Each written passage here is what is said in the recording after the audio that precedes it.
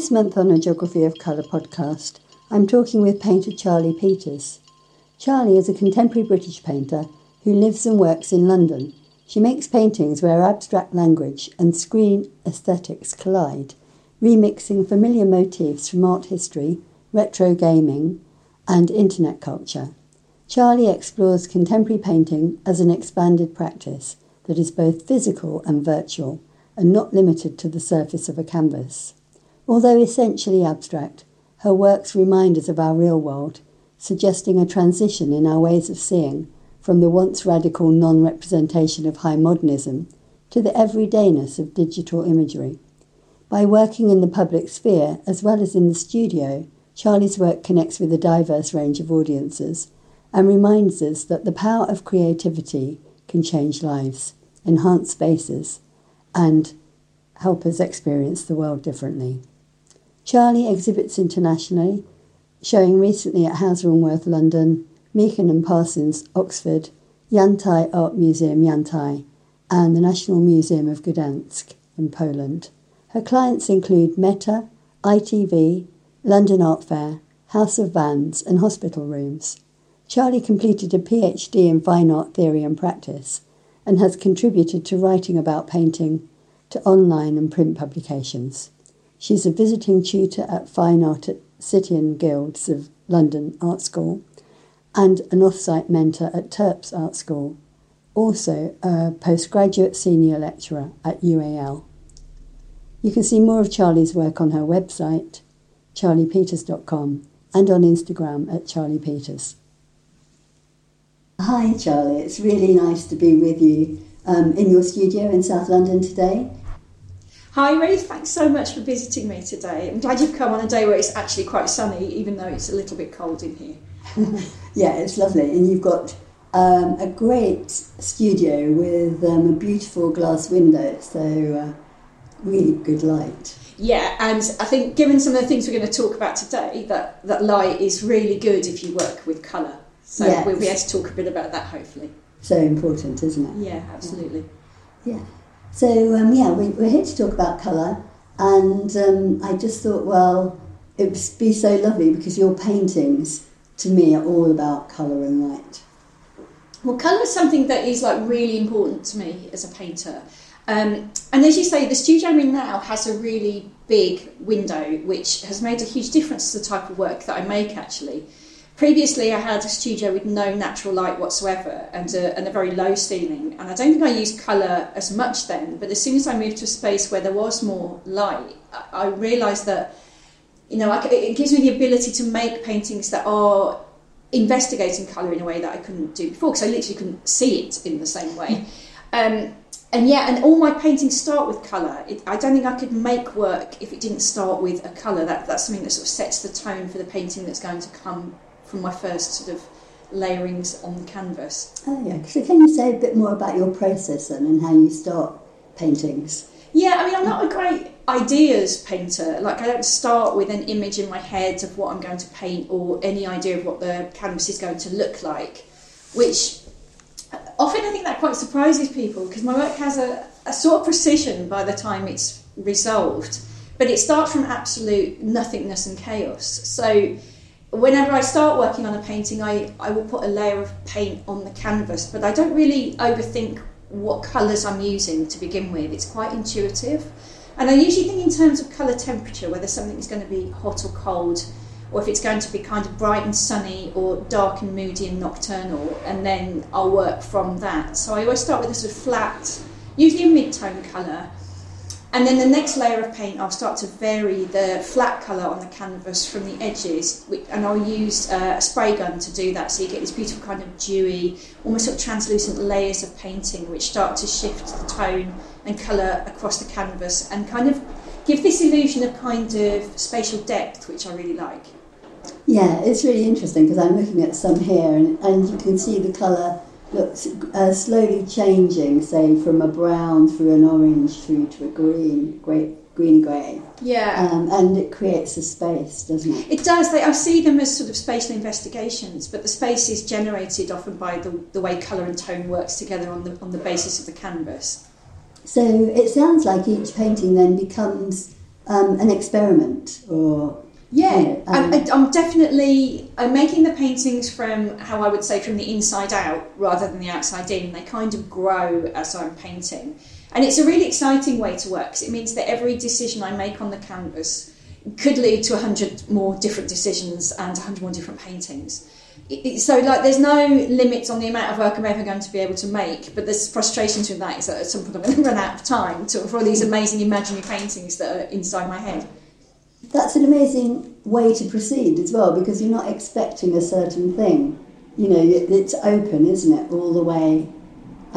At each point you can go in lots of different directions. You're not working with a map, really. No, and I love that kind of the energy that you get from that. Although bits of my painting are very slow and meticulous, they're still not kind of predetermined at the beginning of a new painting. So, you know, I might decide to make something on the canvas that takes quite a long time and involves a lot of masking or is quite intricate, but it's not planned before I start. And then the next thing I put on the canvas might be very quick and gestural, or just a kind of hard-edged shape that's quite flat colour. And I like these kind of dialogues between different types of painting within each canvas, and different types of colours, sometimes colour relationships that are quite unexpected to be together as well. Yeah, because you've got quite an extreme of form and flatness as well, haven't you? Yeah, and I like those different languages working together. I'm a fairly indecisive person, I think, and I don't really have a kind of singular way of doing anything. And I like that I might have repeated motifs or ways of painting, but these can come in and out of different canvases. So it's almost like I'm developing my own alphabet or vocabulary of painting, which I then use to kind of make statements on canvas. It feels like a language. Yeah, definitely, yeah. And it feels quite urban as well. I know that you grew up in Birmingham, and I've looked on your website, and I know you talk about kind of the world that you inhabited as a teenager.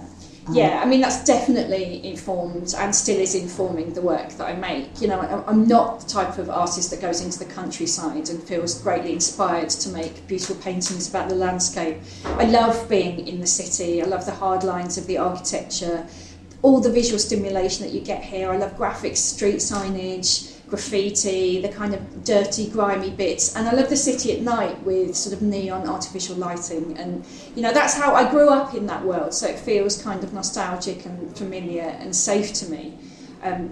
Being out in the countryside feels much more unsafe and scary, to be honest.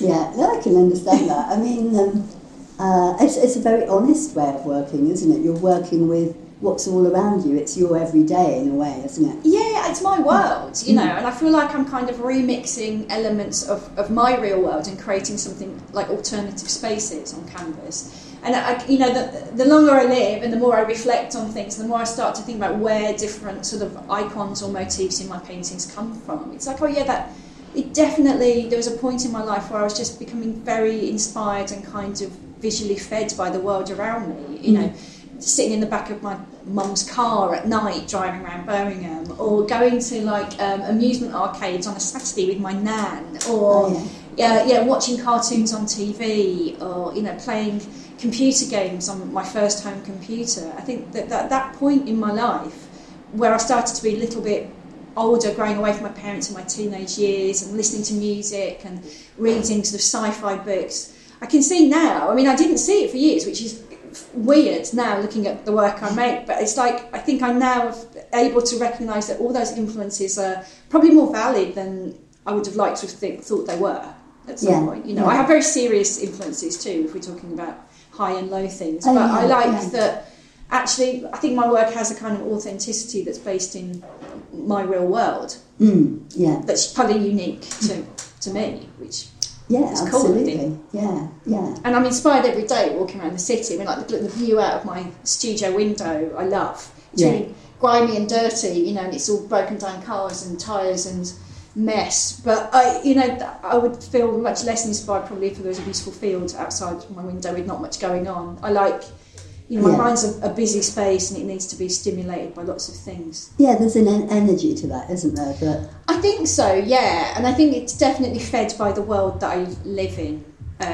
You know, and I take a lot of photos while I'm walking around the streets as well. I have, like my camera roll's full of like little cropped areas of dirty buildings and bits of sort of scuff graffiti on walls. And I love that. I'm constantly excited by stuff that I see. And we recently met over in Barreiro in Portugal with Sluice and Parda and the Lisbon Art Fair, and it was really interesting to see the work that you were doing there, where you went beyond the canvas and onto the buildings. Can you say a bit about that? Yeah, that's kind of something that's relatively new. I mean, like, I'm very inspired by the urban environment, but I don't really make that much work outdoors on walls. You know, I'm certainly have no understanding or experience of what working as a sort of street artist would do at all. You know, I'm very much based in the studio. But actually there is something really nice about making work that is in public spaces. I have done that before, maybe sort of bigger murals, interior spaces, and sort of working in architectural spaces as well. But making work that's actually on an outside wall that everybody can see as they go past is kind of really exciting and liberating. It feels like you're sharing your work in a different way. Yeah. And Barreiro is such a cool space to work in as well. I mean, really inspiring, again, loads of great architecture, really interesting bits of landscape there that were kind of inspired the work as well. There was a very particular type of light where you got very sort of dark, harsh shadows. I don't know if you remember. We were lucky that we were there in November, but it was still really beautiful weather, really warm. And I'd never really seen sort of the depth of that kind of shadow before. It was really inspiring. It definitely kind of influenced the work I was making there. It was really interesting to see your work and how you'd picked up on local colours and shapes and designs, and I felt that it had a real nice interface with the actual surface of the buildings. Yeah, I mean, it's definitely kind of inspired by and made to be situated within that space, and that's what I really do like when I do work kind of in more public spaces, is that, you know, architecture is quite hard to compete with. It's always like a kind of silent player in the theatre of the painting or the artwork that you're installing. So you sort of have to respond to that and accept that it's part of the work that you make. I would never be someone that would just slap a painting on the side of a building like it's a canvas, because it just doesn't work for me. It feels like you're decorating a wall then. Yeah. It's like, I think I need to make work that actually is part of the structure of the environment that it's in. I think the way that you do work, or from what I've seen, you kind of illuminate. It's not decorative. I'm thinking of your steps at Wembley. Yeah. Do you want to say a bit about them? Yeah, so I mean, I worked on those about a year ago, and for an exhibition of work in public spaces across Wembley Park for International Women's Day in 2022. And I was offered the opportunity to make some work on a set of stairs right in front of Wembley Stadium, which was, I mean, it's such a bizarre structure to work on, steps. I mean, they're because it's not a flat surface, and you have to think of it in very small fragments of information, which ultimately that worked really well for me, I think. When I started to draw out some ideas, it started to feel like each step was like a kind of pixel on a screen, which, you know, has some kind of resonance in some of the kind of influences and motifs that I use in my paintings. But yeah, making work that is that scale changes how you see the work that you make. You know, I work on relatively large canvases in the studio, but they're nowhere near as large as a massive set of steps in front of Wembley Stadium. And I loved that the work that I made there had the capacity to fill that area with colour and implied movement. Yeah. And I think it really changed that space. It's great. I mean, like, working in public sphere is amazing, because it means you can have an impact on people's everyday lives just as they're like walking to work. Absolutely. Yeah, and I love that. I love the way that your work can connect with people in a very real way.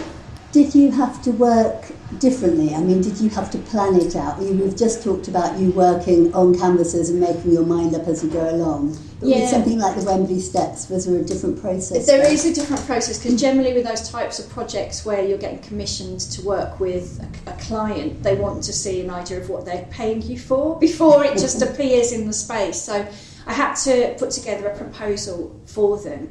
And that is quite hard for me. If I sit down to try to think of an idea, I just can't do it, nothing comes. So I have to develop sort of workarounds for those kind of projects where I still feel like there's some intuition involved in how I make things. So I can't just come to the studio, sit at my desk and draw something out. That's just never going to work. I'm not a very good planner in art or life.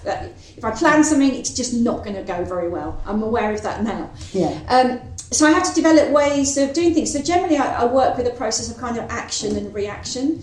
And so as long as I know that, if I sort of start doing something without the pressure of it needing to be a finished idea, something will emerge from it eventually. Yeah. But I've developed this probably quite strange technique of walking around the streets or sitting on a bus with a packet of post-it notes and just doing automatic drawing. And then when I've sort of done that, because I'm going somewhere, even if I'm just walking, from the studio back home or round in circles around the park, drawing as I go, I'm not all my consciousness isn't being put into the drawing, and that's the thing that stops me being creative, I think, is when I purposefully try to think, when I apply logic. Yeah. In the start of a process, anyway. I can do that later on in a painting when I have something to respond to. So, yeah, basically, to plan something like the Wembley Commission, you would see me walking around with a packet of Post-it notes, just drawing. Well, I mean, they do say that if you've got a problem to solve, walk with it. You know, if you sit, you'll find less answers. Yeah, the answers for me are always outside my own head. Being in my own head doesn't have many answers, just loads more questions. So it's best to not go there if I can avoid it. And I suppose because you're influenced by the urban environment, it would be natural to walk in that environment because that's your source. Yeah, and I feel free out there as well. I love living in a big city where there's loads of stuff going on, where I'm free to walk around whenever I want to. Yeah. It's something quite nice about the city, the anonymity, really. And and I love that. I love being anonymous and just being left alone to walk around with a pack of Post-it notes. No one really looks at you as if you're a massive weirdo, which probably, in some situations, you probably do look like a massive weirdo. Yeah. And I think you also did some quite amazing work for hospital rooms. I think I'm thinking particularly, you might have done a few pieces, but I'm thinking of the piece down in Southampton that really looks at it's imbued with colour theory, I think. But well, it's really interesting that you say that, because actually I know very little about colour theory. I think I make colour up as I go along. I've tried to read, the Joseph Albers book, but actually, if I'm honest, I just enjoy looking at the pictures. And that seems to be my way of understanding a lot of art theory. I think in many ways, I'm not particularly academic in that way. I'm very inspired by I think a lot of people like the pictures, though, because, they're self-explanatory, really, well, aren't they? I think they are, and I think that book is...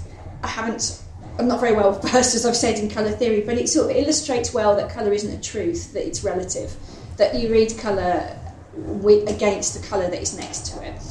And I think that's the best takeaway from that book, because that's all you sort of need to know. It's all about relationships. Absolutely, and I love that colour is relational. So the project that I did in Southampton with hospital rooms was in a forensic referral unit, a sort of locked, secure, medium secure mental health unit for young people aged between 11 and 18. And there's not many secure units for children in the UK that need sort of mental health support. I mean, it was a very inspiring, life-changing project for me in lots of ways. I'd never been in an environment like that, and the opportunity to make work that makes that space maybe happier or calmer or just more sort of curative for people that were living there was such a great opportunity. And I loved every minute of working on that project. When I did a site visit, because we were allowed to there were about 6 artists involved in that project, and we were allowed to choose an area of the hospital to work in. And there were so many spaces. It's very, these kind of clinical environments. They're generally kind of like white boxes with lots of really ugly furniture in. So almost any space, you could have made work in. But the room I chose was the tribunal room, which is where there's a lot of meetings. It's where they hear appeals against section notices. And they also use that room for video conferencing, so it's the one room in the hospital that is often seen from outside the hospital as well. And I love the idea that whatever I make could be seen on a screen, or it could be experienced, in real life in the room. Obviously that has some sort of resonance with a lot of the work that I make as well, that there's this reference to sort of screen culture. And what I really loved about that space as well is that there was one yellow wall. They'd actually, tried to add some colour to that space. It was a fairly disgusting yellow. It wouldn't have been a yellow that I would have chosen. It was kind of a bit acrid, to be honest. And yellow can be quite a difficult colour, I think. You know, it's playful and full of light and sort of implied warmth, but it also can be quite sickly. But looking at that wall, and I came away and I was thinking, I've got to do something with that wall. So the work that I made started from that yellow wall that they painted. And then so I worked around then with kind of sort of relational colours from yellow across the two walls that adjoined it. And then the wall opposite the yellow wall, I then conjoined those two colours with a kind of fractured surface of colour from one side to the other. So a blend of colour but across a series of geometric shapes that had different tones as well. So it almost looked like a kind of folded wall. Yeah. And I wanted it, in my head when I was thinking about it, I wanted the room to look a bit like a kind of a rainbow had rushed through it and kind of fractured on the back wall. So it was like I wanted it to look kind of explosive, but also for the painting to look like it had taken time to create. So there's something contemplative about it as well. And after I'd made the painting and it had been in the hospital for about 6 months, I spoke to one of the occupational therapists, and he said actually what's really interesting is he'd had a patient in the room who wasn't particularly good at sitting still. They were quite agitated in the meeting. But he said he actually watched their eye kind of follow the colours, the lines of colour from one side of the room to the other, and they sat quite still and calmly during a meeting in a way that they hadn't done before. And that's interesting, isn't it? Yeah. Because I think my work is quite active and dynamic in lots of ways. I wouldn't say it's particularly restful, but it's interesting how in different contexts, work, and particularly I think this is to do with colour. The way you use colour can be very active, or it can be very calming and can slow you down and make you really look or feel a particular way. It's very emotive.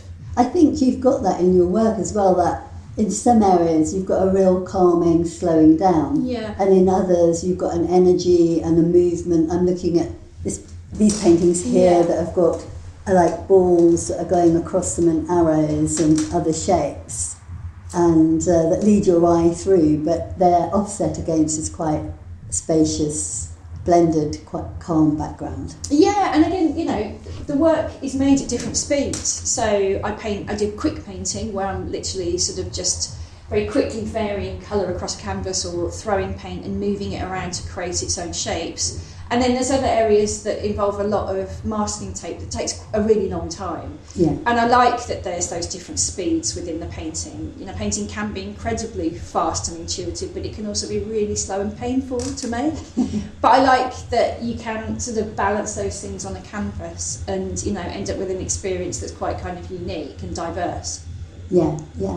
So you talked about high art earlier as well as your kind of the everyday. And I've just wondered if there were particular artists that, have been important to you at different times or you felt an affinity with. Yeah, loads. Really for me, I love a lot of kind of post-war American painting, great sort of abstract expressionists, those amazing women that did massive canvases like Mitchell and Frankenthaler, Krasner. I also love Agnes Martin, the quietness and the kind of methodical way in which she worked, but the beautiful fragility of her slightly wobbly handmade lines as well, like the sensitivity of those.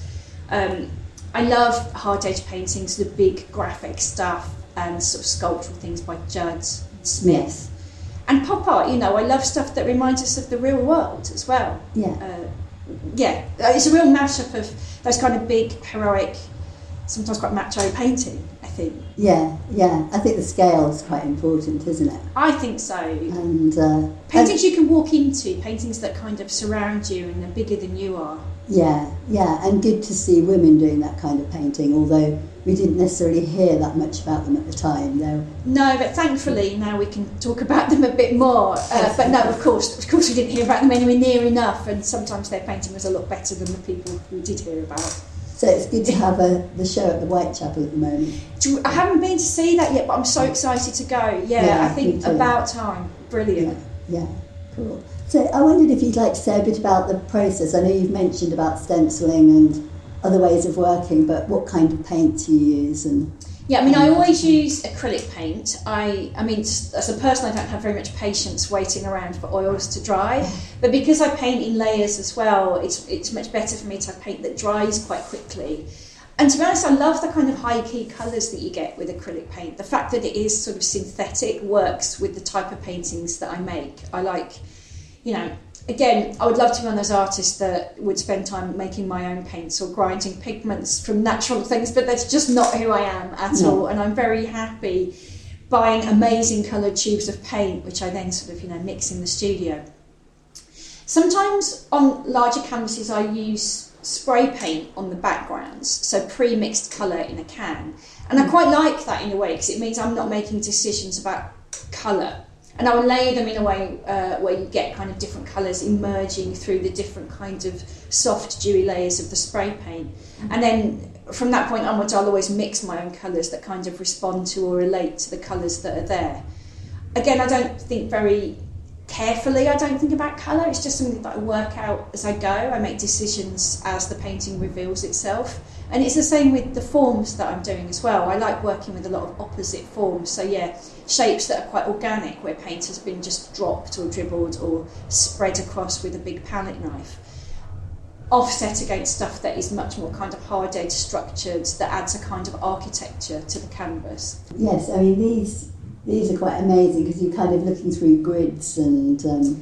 Yeah, and often the grids are put on last, even though they look like they're in the background. Yeah, and I do that quite a lot as well. I work from the more sort of chaotic, more intuitive, more sort of edgeless symbols that I use first, and then I'm adding more hard-edged stuff as I go, because that's what helps me encourage kind of movement and sort of space and interesting relationships between...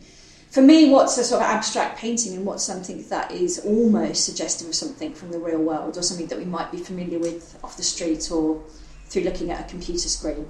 Yeah, I like that as well, that painting, you know, we don't have to use these definitions that we always have done of what's abstract and what's representational anymore. Yeah.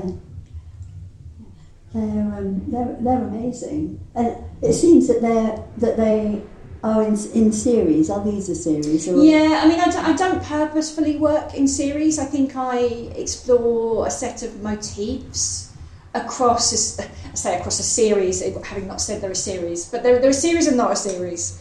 I'm exploring particular motifs at a time, but I don't necessarily think of how the paintings relate to each other necessarily. I see what you mean. Yeah, if you see what I mean. And I think, you know, some concerns kind of move in and out a little bit. So like the paintings that are in the studio at the moment, they have a lot of these big kind of swiped paint marks in them. The paintings I'm working on now probably don't have that. They're much more kind of graphic in a way, with more sort of hard edges. And I come in and out of these kind of ideas within the work. It doesn't mean they're gone forever, you know. They're just what feels right at the time, you know. And I think I probably do have things that I'm investigating, but I might not always be able to articulate them until much later, which I think is probably what a lot of painters probably do. I think so. Yeah, I think there's so much about painting that's unconscious, really. Yeah. Or subconscious and intuitive. Yeah, absolutely. You don't kind of question it at the time. But it's good to get to that stage. I think it's quite hard to get to that stage where you're not questioning, you know. I always think if you start asking, why am I doing this, what's it for, what's it mean, you might as well just stop painting. Yeah. But it also takes quite a lot of confidence to do that, I think, to get to the point where you can let go of logic. Yeah, and analysis and the critical voice. And exactly. And I think that's what it's what Agnes Martin said about painting with your back to the world. You know, it's just turning your back on a reality and just kind of doing your own thing. You know, I'm glad I got to the stage where I can do that. I think I found that much harder years ago. Yeah. Well, I mean, it seems you've developed all your vocabulary and all your kind of colour arrangements and things. Not that there aren't more to explore, I'm sure there are, but there's a real confidence in what you're doing, isn't there? Yeah, and I'm glad that comes across. You know, I think probably being in the studio making paintings is the one place in the world where I do feel confident and in control of things. You know, I might not know what I'm doing, but I feel like I can make it into something, and that's quite a powerful feeling, I think. Yeah, I mean, it's a bit like composing, isn't it? Composing music. Yeah, absolutely. You know, and getting the kind of notes together. And it's interesting, someone came to the studio last week and they were talking about my work using that kind of musical vocabulary, but they were talking about sampling and remixing. And there's definitely like where I've maybe borrowed languages that are quite familiar from the world, mixed in with stuff that's much more kind of organic, that just evolves from the process of painting. I really like that. Then it is a bit like sampling from art history and from the street and from, watching TV too much. Yeah, that's true, isn't it? Yeah. And does music play a part in your painting? Do you listen to music or...? I sometimes listen to music in the studio, and I sometimes find music quite irritating. Again, music is quite an emotive thing for me. I can't listen to anything that is too slow or kind of sombre or emotional. Actually, I can't listen to things with lyrics when I'm painting. It's too... It moves me too much. Yeah. So generally, if I listen to music, it's not even necessarily stuff I would want to listen to at home. It's generally something that's quite up tempo, usually quite mechanical. So probably like electronic music or techno or something that just has a beat or a rhythm that kind of means I'm painting at a certain pace. But sometimes I don't like music on. I get quite annoyed with stuff in my ears often, so I might listen to podcasts probably more often than music if I'm painting. It's quite distracting music because it is quite emotional, I think, and it kind of interrupts me a bit. And I didn't know whether there was any parallels between sort of like sounds and colour in the work, or... I think there's parallels between maybe shapes and colour or words and colour. Less than sounds, I think. So I suppose I'm kind of heading towards synesthesia here. And there's something of that, but I think probably less to do with sound and more to do with words that I think of when I'm painting, or the titles of the work. Generally, I think of titles that, for me, sound like the painting looks. So, there's a sound kind of implication there, like the spoken word and... the kind of sensibility that's on the canvas. If that makes sense. Yes, it does. It does actually. I didn't know when. Some people see words when they see colours, don't they? I didn't know whether you have that facility or not. Or... Not really. No. I think it's more I'm just relating things rather than it being something that just inherently happens. I don't think so. And I know in the work in Barrero and probably elsewhere, you've started investigating kind of virtual reality. I'm really interested in that. I think it's all very new, and I'm not a particularly high-tech person at all. But I am really interested in the kind of imaginary spaces that I create in my canvases, and then how that can be taken a step further. So I've started to make some artworks that involve augmented reality. And if you're not sure what that is, that it's basically a kind of technology where you can sort of program or generate virtual spaces that you can look at on your phone. So the way that would work, looking at one of my paintings, is you would hold your phone up to my painting, and elements, sort of animated elements, would pop out of the canvas. And they're immersive, so you can walk around them in 360 degrees. And the painting that I did in Barrero had a sort of AR activation to it. So you could scan a QR code and then shapes would move in front of it and you could sort of walk around it. So it's taking one step further into the real world from the implied fantastical spaces that my canvases make. And I love it. When the first time I was sort of exploring that, it's like, oh God, this is like magic. You can actually walk all the way around these things, and they... it really is a way to bring painting to life. And I love the way that, I love ways of thinking about how painting can exist in the digital world we live in. Paintings on canvas will always still live, but how do we sort of, reimagine them, I think, through a digital lens? I find that really fascinating. I think with that, that facility, it takes you into another sensory dimension, doesn't it? Of space, particularly. It does. It's very relevant to the way I explore a flat canvas. I love that you can create something on a canvas that looks three-dimensional or has illusionary space. But you can also do that in real life as well through, augmented reality. And I think I think that's fascinating, that kind of what's real, what's not kind of question. And I just wondered whether, something of this relates back to your PhD, Because did you not do a PhD about space? I did, about interior spaces. Yeah. And I was looking a lot at kind of the relationship between artwork and architecture and interior architectural space as a kind of metaphor for psychological space and sort of, interior thinking. And it probably does. Weirdly, when I was working on my PhD, I don't think I really was exploring it in such an organic way. The PhD process I found quite restrictive in terms of having to always validate what I was making through other people's ideas or theories. Yeah. And actually that's not how I work. I'm not a very logical person, really, when I'm in the studio. I just do stuff. And having to always relate it back to what other people said as a way of validating its kind of importance or, the way that gave it value, I found that quite limiting. And I think for a while I reacted against that after I finished. Annoying. Really annoying, actually. And it was about I did part-time, so 6 years of being permanently annoyed, which wasn't the most creative period of my life, I don't think. Strangely, now I've stopped reading art theory as much as I was then. I've just started reading lots of other stuff and enjoying filling my brain with other things. I think now I look at the work I make as being much more honest in terms of the stuff that I should just have been making without having to, always offset it with sort of theoretical ideas. Yeah. And strangely, now I've done that, I can see some of those ideas creeping back in. So I wrote a lot about the uncanny, and I think there's lots of kind of uncanniness within the paintings I make now, things that are strangely familiar from the real world but not actually the things themselves. Yeah. And things to do with like twins or multiples or mirroring of reality or mirroring of shapes or opposition. All those ideas were there when I was writing my PhD, but I don't think I explored them formally like I do now. It was much more from a kind of theoretical position. Yeah, no, now I'd imagine there's so much more within the work. Yeah, and I'm much more happy with that. Doing a PhD is an amazing thing. I'm glad I did it. I would never want to do anything like that again. And probably if you ask me if I do one now, I'd be like, no, there's no way. I don't need that in my life.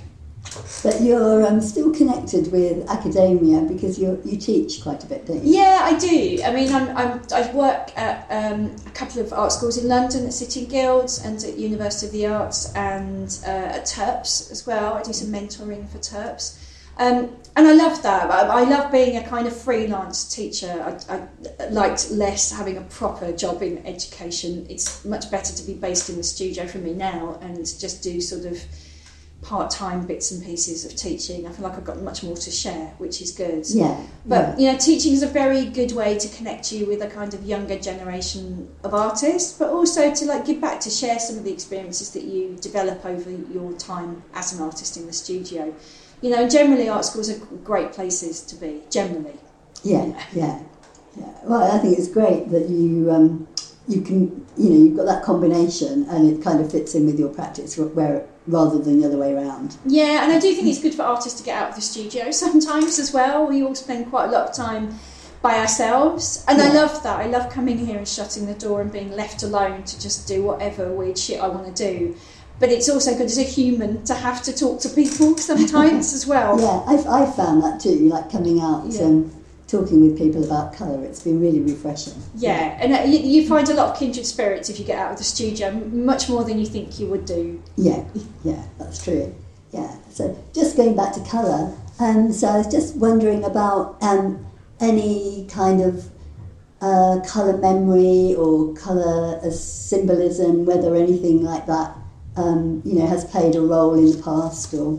Gosh, I don't know. I mean, that's such an interesting question because I don't think too much consciously about the colours that I'm using. But I do also think I have a very particular palette that I use. I don't... my work is kind of quite...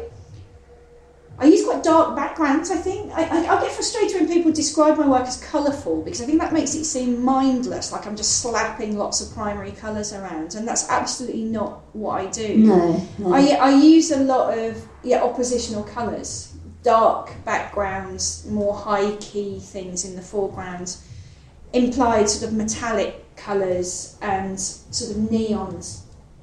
I like a lot of sort of strange colours that shouldn't sit within the same world together, probably. And I do think my colour sensibility doesn't come from the organic world. You know, I'm not using sort of organic colours. They are very synthetic looking and like the sort of colours that you would see on a TV screen or from computers, you know. And I love that. That's my type of colour. Yeah. I'm not a very pastel-y kind of person in real life or in the studio. I like strong, bold, dynamic, energetic colours that work together. But not bright colours just for the sake of it either. There's, you know, I think there's more sensitivity to the way I use colour than that. Yeah, and they're not primaries. They're all somewhere around the spectrum relating to each other. Yeah, I very rarely use primaries. Yeah. I don't find them particularly satisfying or comfortable or interesting. I like mixing colour. Yeah. And I think I am actually quite good at mixing colour, looking at a colour and knowing how to make it out of paint. You know, I think that's something that I've sort of learned just by using colour quite a lot. Yeah. And what have you got on at the moment? What projects have you got coming up? Well, next week I am painting a mural outside, an external wall, and that's part of Ashford Mural Festival, which is a brand new sort of festival celebrating public art in Ashford in Kent. So I'm doing a wall. I don't often paint outside, and I'm absolutely horrified that it's suddenly gone really cold again, so that's probably not going to be much fun. But I'm doing that next week. That's good. I've got a couple of other little projects bubbling away that I can't reveal yet. Yeah. But, you know, always busy in the studio, working on some new paintings. I can't really say much more other than the mural I'm doing next week, but there are a few other things popping up over the next few months. Yeah, oh well, that's great to see you're busy. And I went to the London Art Fair earlier in the year, and it was wonderful to go through the doorway and have all that archway. I mean that was a dream actually. So last year I showed some paintings in the art fair, and this year I made a sort of architectural intervention on the front of the Business Design Centre. So I was on the art fair this year, which was great. And again, it's such a beautiful building. You can't compete with that. So working around that as a kind of compositional problem was quite interesting. But yeah, I love doing those things where I'm kind of working with architectural spaces. Yeah. So space seems to be the thing that whether they're on the canvas or whether you take the paint to the building, it's creating these worlds is quite a key thing. I think so. I mean, really, that's what we all do as painters. We're all creating our own worlds, aren't we? I suppose so. Yeah. I mean, mine definitely feels more like a kind of world with strange things floating around in it. But I think probably to some extent that's what painting is. We're all creating our own strange realities, aren't we? Yeah, we are. Yeah. Well, it's been really lovely to come and talk with you. Thanks very much, Charlie. Oh, no, I've loved having you here. Thank you for visiting me. Oh, you're welcome. Thanks to Charlie for a very fascinating insight into her relationship to colour. I'd also like to thank Stuart Bowditch for editing the podcast, Arts Council England for supporting it through a Develop Your Creative Practice grant, and Contemporary British Painting, an artist-led organisation that I'm a member of, for helping to publicise it. Thank you for listening. A Geography of Colour is a monthly podcast with a new painter each month, talking about their relationship with colour. Do follow it in your podcast player and share it with your friends. You can follow A Geography of Colour and Charley Peters on Instagram. Also, you can follow Contemporary British Painting at Paint Britain there too, and sign up to their monthly newsletter to receive more information. Links to everything can be found in the podcast credits on SoundCloud.